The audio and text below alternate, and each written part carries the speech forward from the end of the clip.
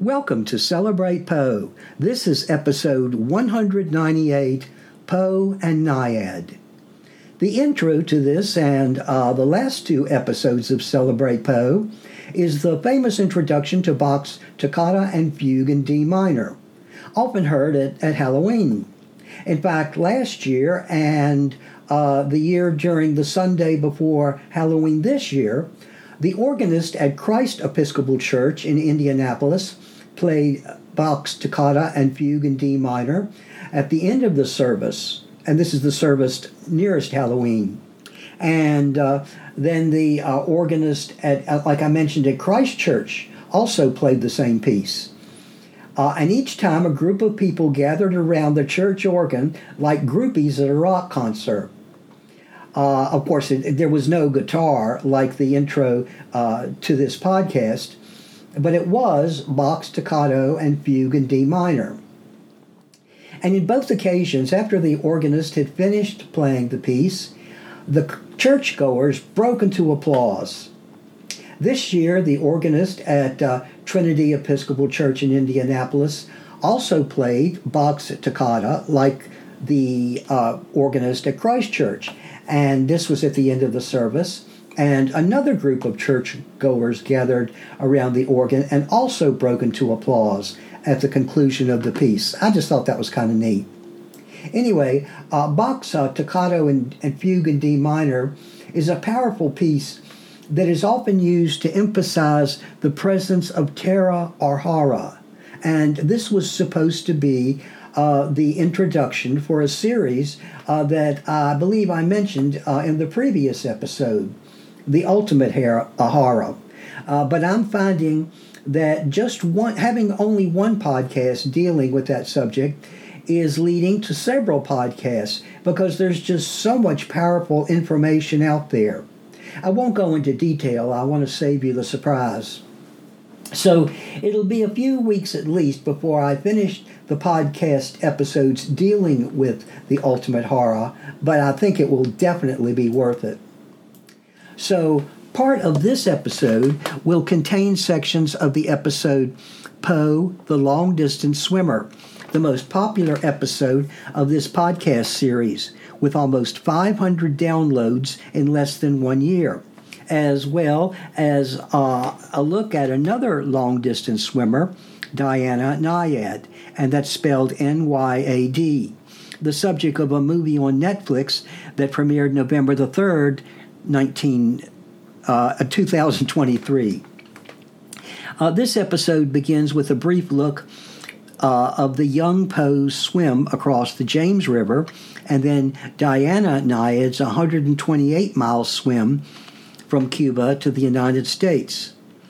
The episode then jumps back to Edgar Allan Poe and concludes with an assessment of Poe's potential physical and athletic abilities.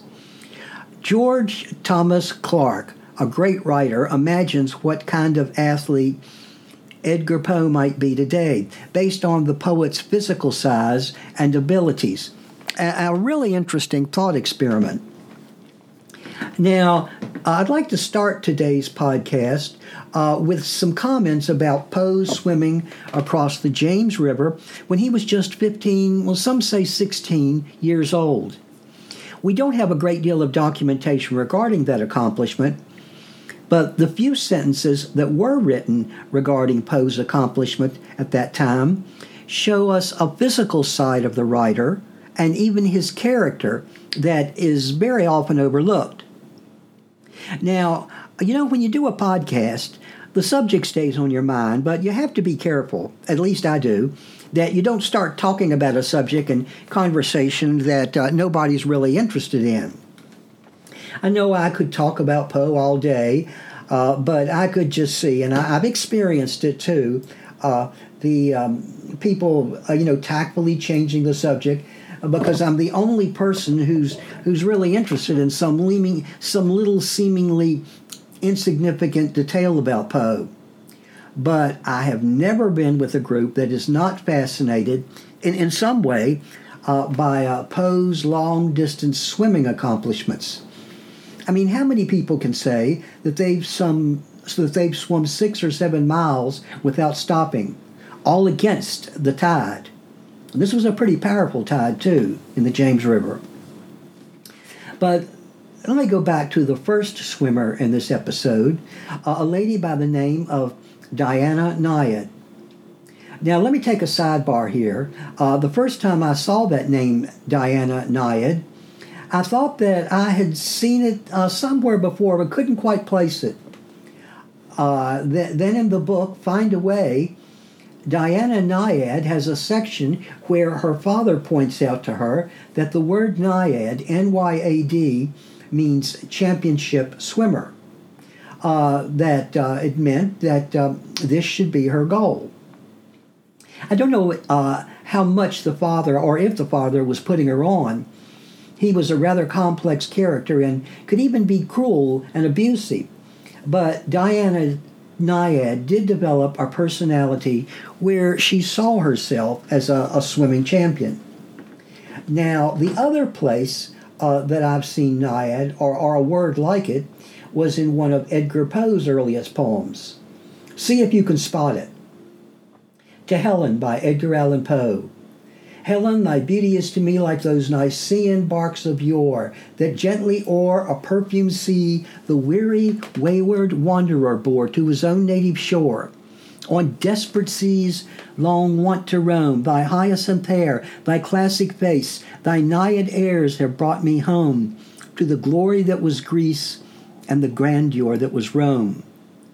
Lo, in yon brilliant window niche, how statue-like I see thee stand, the agate lamp within thy hand, ah, Psyche, from the regions which are Holy Land.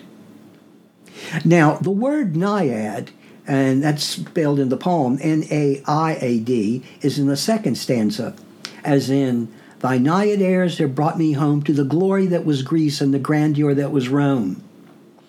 Now, actually, Diana Niad's last name is spelled N-Y-A-D, and Poe's Nyad is spelled N-Y-A-I-D,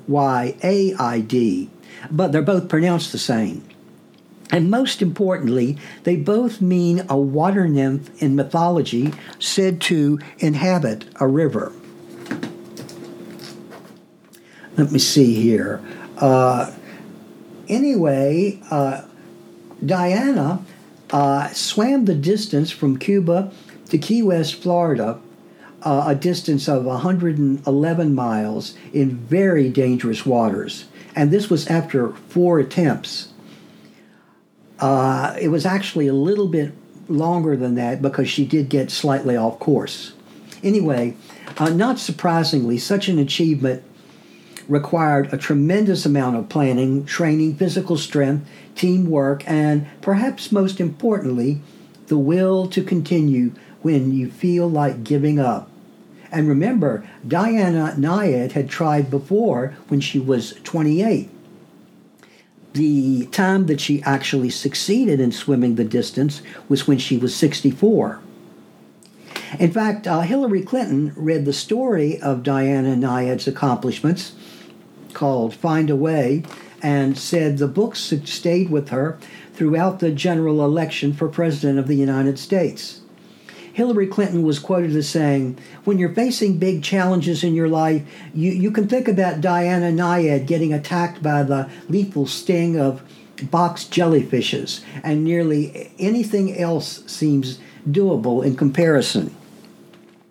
Well, on September the 2nd, 2013, at the age of 64 years old, or 64 years young, Diana Niad emerged onto the sands of Key West after swimming those 111 miles.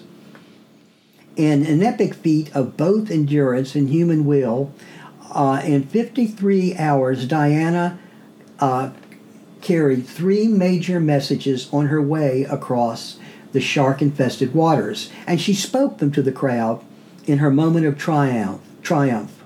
Number one, never ever give up. Number two, you're never too old to chase your dreams. And number three, it looks like a solitary sport, but it's really a team. Diana Niad admits that she was a faster swimmer in her 20s, but there was no way that she had the physical strength and determination required for the swim from Cuba to Florida until her 60s. And she swam that distance without, and this is really important, swam that distance without a shark cage. Technically speaking, Diana Niad swam 120 miles, I come back to that a little bit because she did get off course during her fifth attempt. So Diana was a world champion in her 20s, setting the record for swimming around Manhattan Island and becoming a swimming star at the time.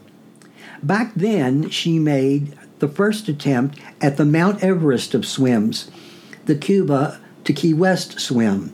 But after 42 hours and 72 miles, she was blown desperately off course. Her dream was unfulfilled, and she didn't swim another stroke for 3 decades. I'm amazed that any individual was able to draw on the inner resources that allowed her to cross what was really a wilderness of water. So her accomplishment is certainly more in length than that of Edgar Allan Poe regarding distance at 15. Edgar Allan Poe swimming, of course, across the James River. But this is not to diminish her accomplishment at all. And she had years to prepare for it. Now, let me get to Poe's swim, some contemporary comments about that swim. In Alexander's Weekly Messenger in the February 12, 1840 edition, an article was published about the death of Matthew Vipond, a long-distance swimmer that compared his accomplishment. In this article compares his accomplishment to Poe's earlier accomplishment when he was a teenager. While written about a Matthew Vipond, this article is perhaps most notable because of its coverage of Edgar Allan Poe's swim across the James River. Matthew Vipond, the celebrated swimmer, the article said, died recently at Liverpool, age 48, in July 1827. Mr. V swam on the River Mersey from Rock Point to Runcorn, a distance of 22 miles, in 5 hours and a half.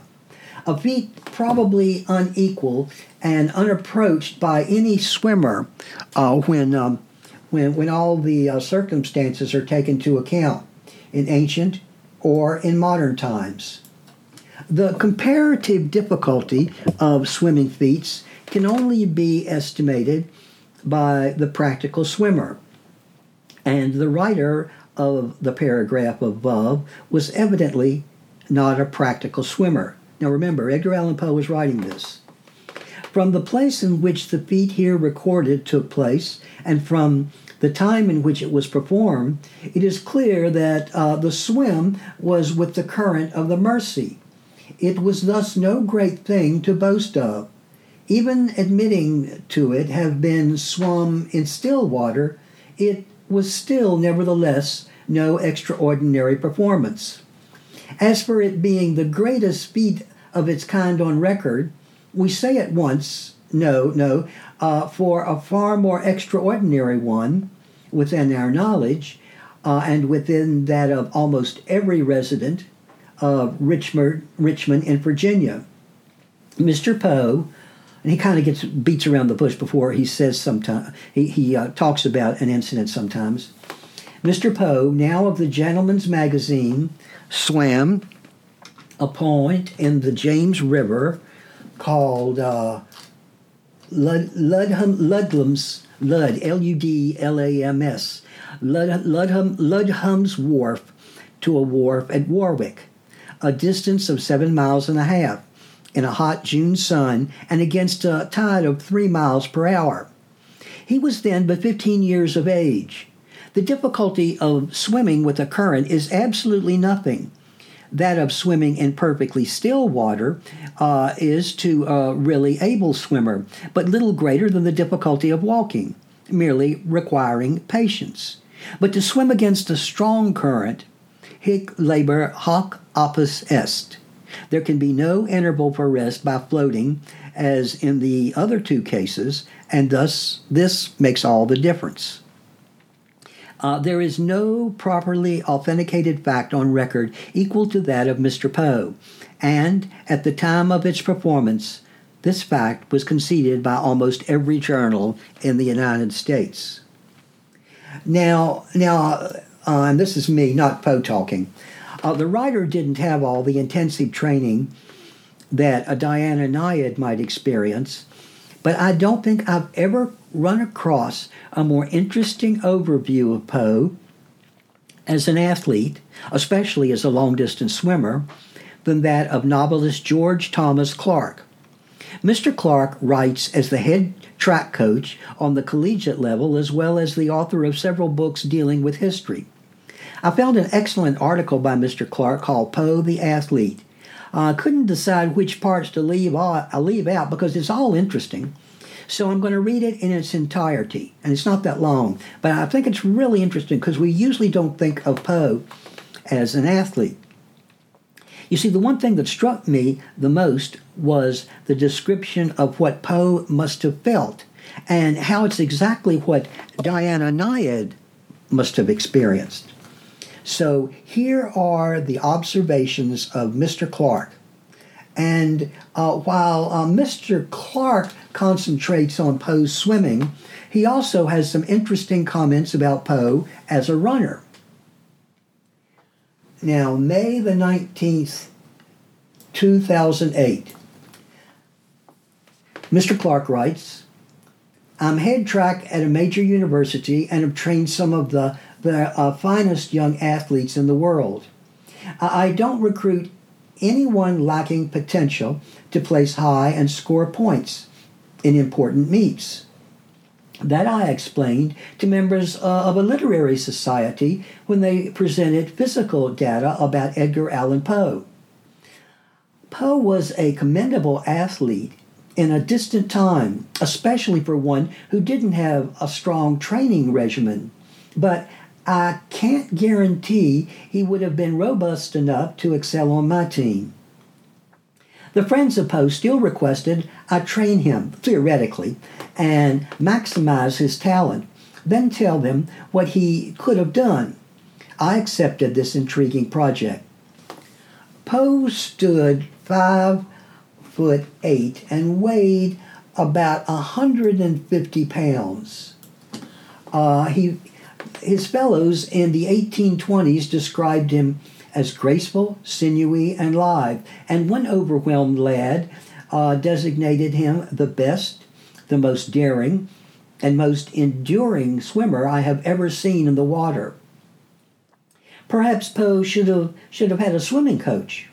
At age 16, he dived into the James River near Richmond, and escorted by several friends in a rowboat, began smooth strokes and soft kicks, easing downriver 1 mile, 2 miles, stroking for an hour, now then 3 miles, and 4 miles, and also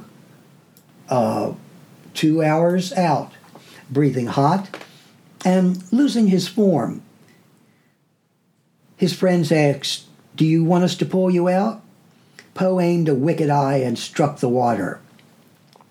After 5 miles, he was probably very dizzy and disoriented, and at times strayed from the boat until told to straighten his course. I know he was in the zone where you don't want to quit, but crave the moment you can. After 3 hours, he staggered ashore at his destination, Warwick Bar, 6 miles from the wharf.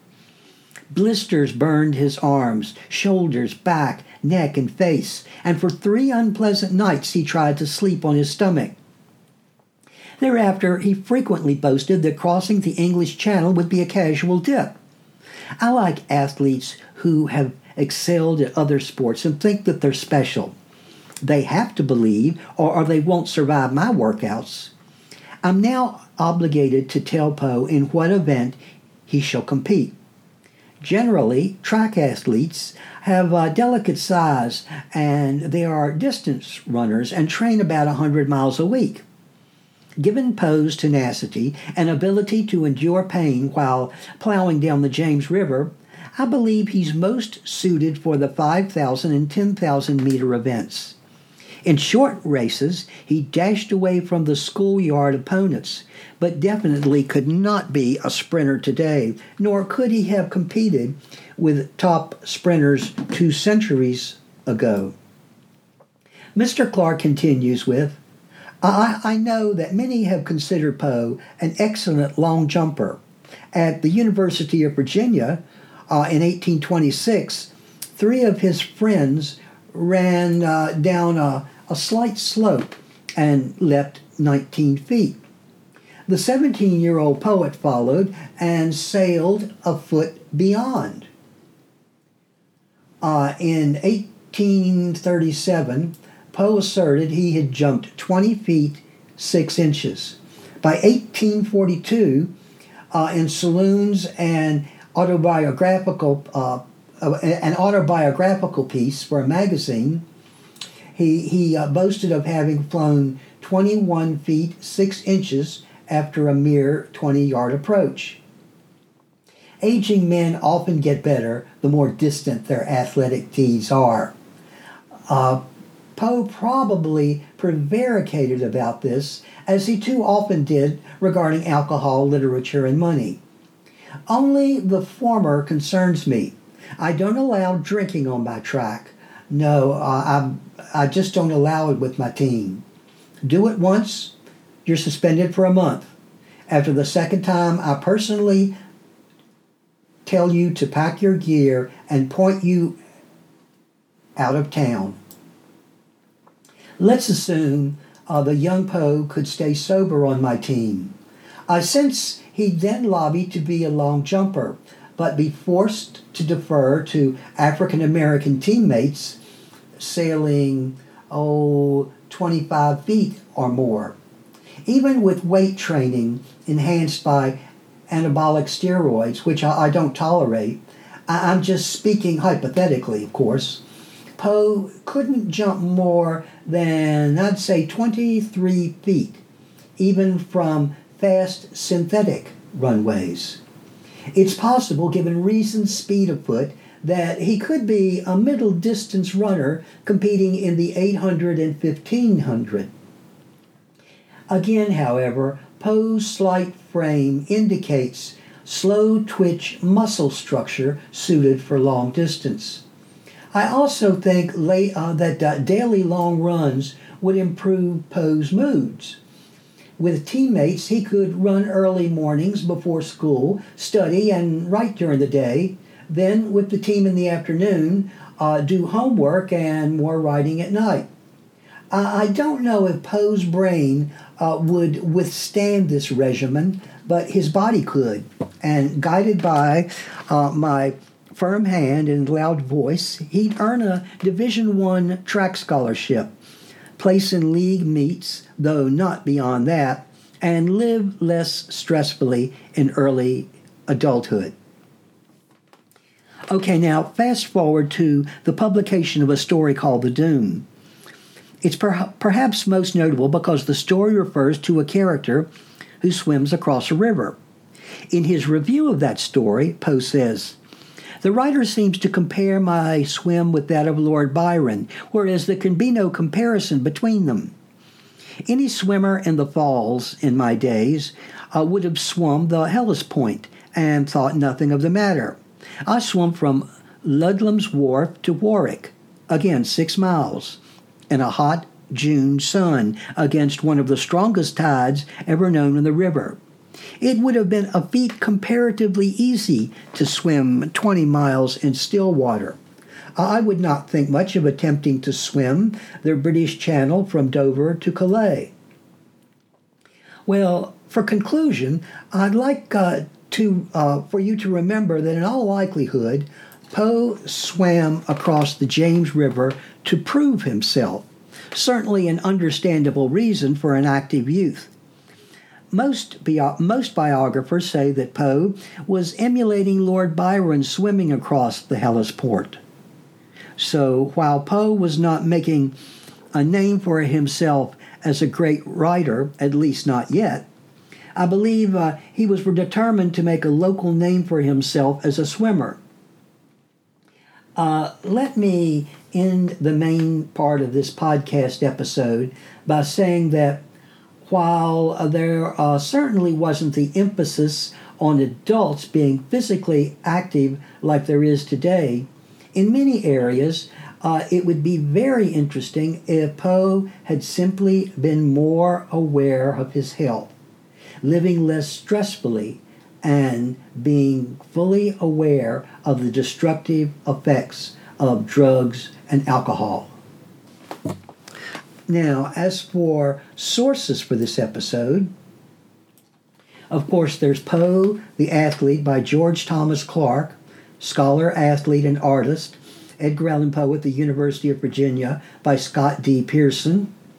Edgar A. Poe, Mournful and Never-Ending Remembrance by Kenneth A. Silverman. The Complete Works of Edgar Allan Poe by Edgar Allan Poe. Edgar Allan Poe, A Critical Biography by author Hobson Quinn. The Poe Log, A Documentary Life of Edgar Allan Poe by Dwight Thomas and David K. Jackson. Poe and Place by Philip Edward Phillips. And New Glimpses of Poe by James A. Harrison. Thank you for listening to Celebrate Poe.